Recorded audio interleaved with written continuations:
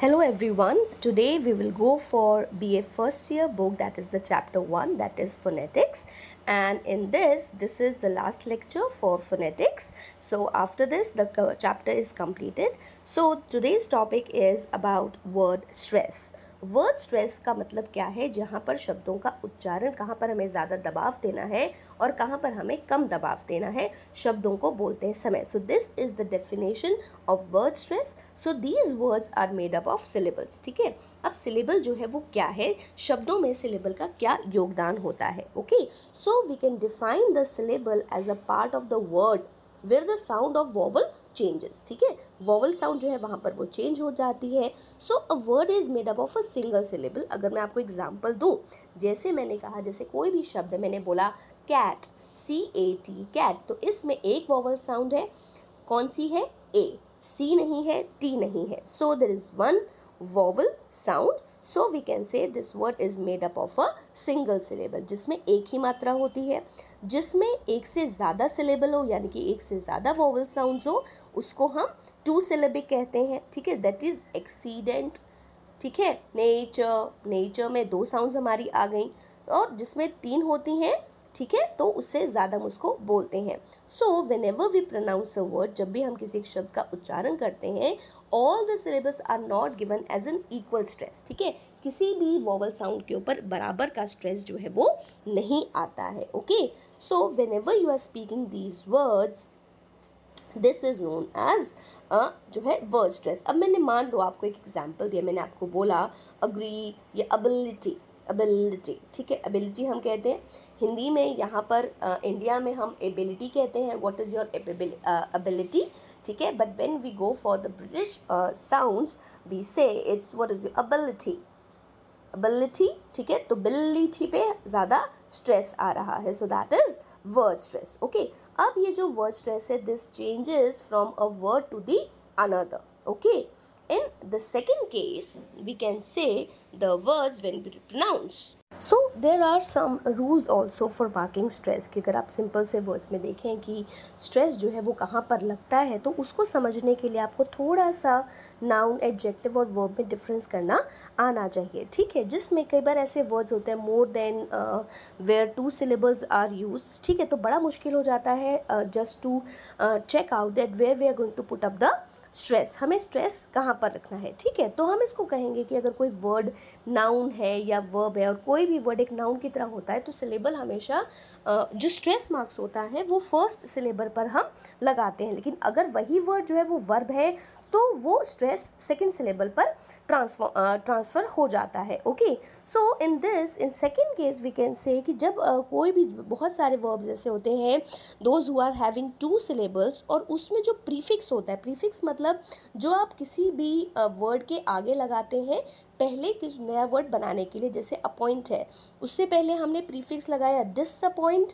तो ठीक है, तो जो हमारा जो स्ट्रेस मार्क है वो लास्ट सिलेबल पर है, यानी कि लास्ट वॉवल साउंड पर लगता है. Right, so where we can say we are having verbs with two syllables, जिसमें एक सफिक्स आता है. सफिक्स का मतलब जो, जैसे जो वर्ड है जो लास्ट में बनाने के लिए बनाया जाता है, जैसे हम विजडम कह देते हैं, तो कुछ एक ऐसे सफिक्सेस होते हैं जिसमें पीछे एट होता है, ATE. ठीक है, डिबेट, ISE. ठीक है, तो सिलेबल जो है उस लास्ट सिलेबल पर स्ट्रेस मार्क्स होते हैं. ओके, नेक्स्ट इज जो वर्ड्स जहाँ पर जिनका एंड ईयन में हो रहा है. ठीक है, we put up the stress marks on the last syllable. ठीक है, like examination, nation, exami, E जो है वो वोवल साउंड है, that is a vowel sound, that is a syllable. Right, so उसमें लास्ट में हम उसको पुट अप करते हैं. ठीक है, उसी तरीके से this is a long list. When you will go through you will listen. ठीक है, अब मैंने आपको एक सिंपल से वर्ड्स में बताया that whenever the word is used as a noun, first syllable पर स्ट्रेस होता है.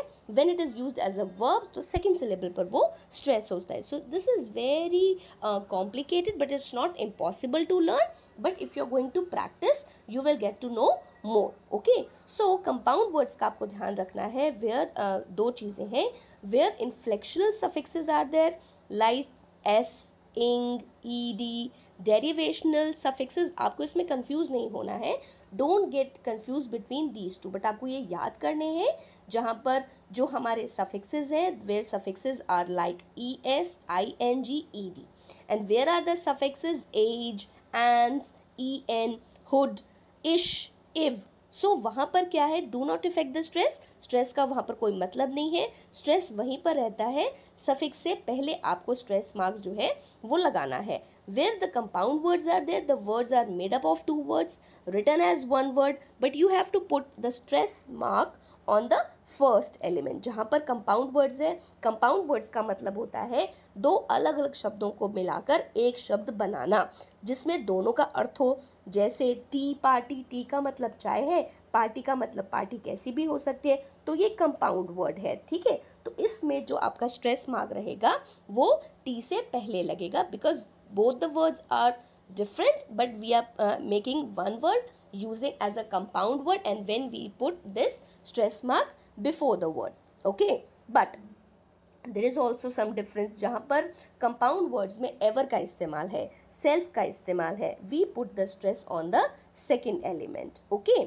कई बार दोनों एलिमेंट्स पर स्ट्रेस होता है, लेकिन प्राइमरी स्ट्रेस जो है वो हमेशा सेकेंड एलिमेंट पर रहता है।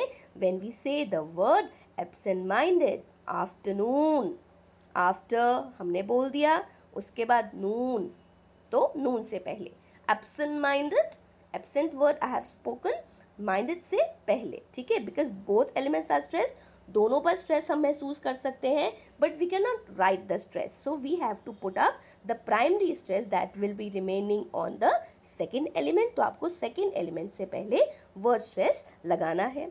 In some words there are 3 elements, so primary stress is always put up on the second element. जब भी आप बोलते हैं वर्ड्स, डिवीजन कीजिए उसको, and then you can transcribe the words. When we say the words, the first is famous.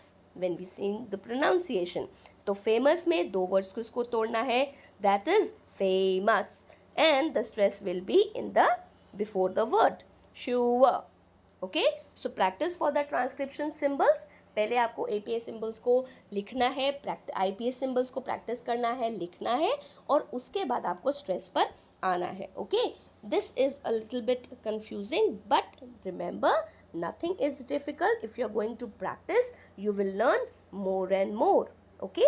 So some things is कि कौन से ऐसे हमारे वॉवल्स हैं जिसके प्रोनाउंस करने में हम उसको देखते हैं कि कहाँ पर स्ट्रेस है, कहाँ पर नहीं है। जब हम द का प्रोनाउंसिएशन करते हैं, when we pronounce the, that is our article the, तो द जो है एक अनस्ट्रेस्ड सिलेबल है, ठीक है, क्योंकि डेफिनेटली जो आर्टिकल होता है इसमें हमेशा कॉन्सोनेंट साउंड बाद में आती है। फॉलोड का मतलब क्या होता है, बाद में आना।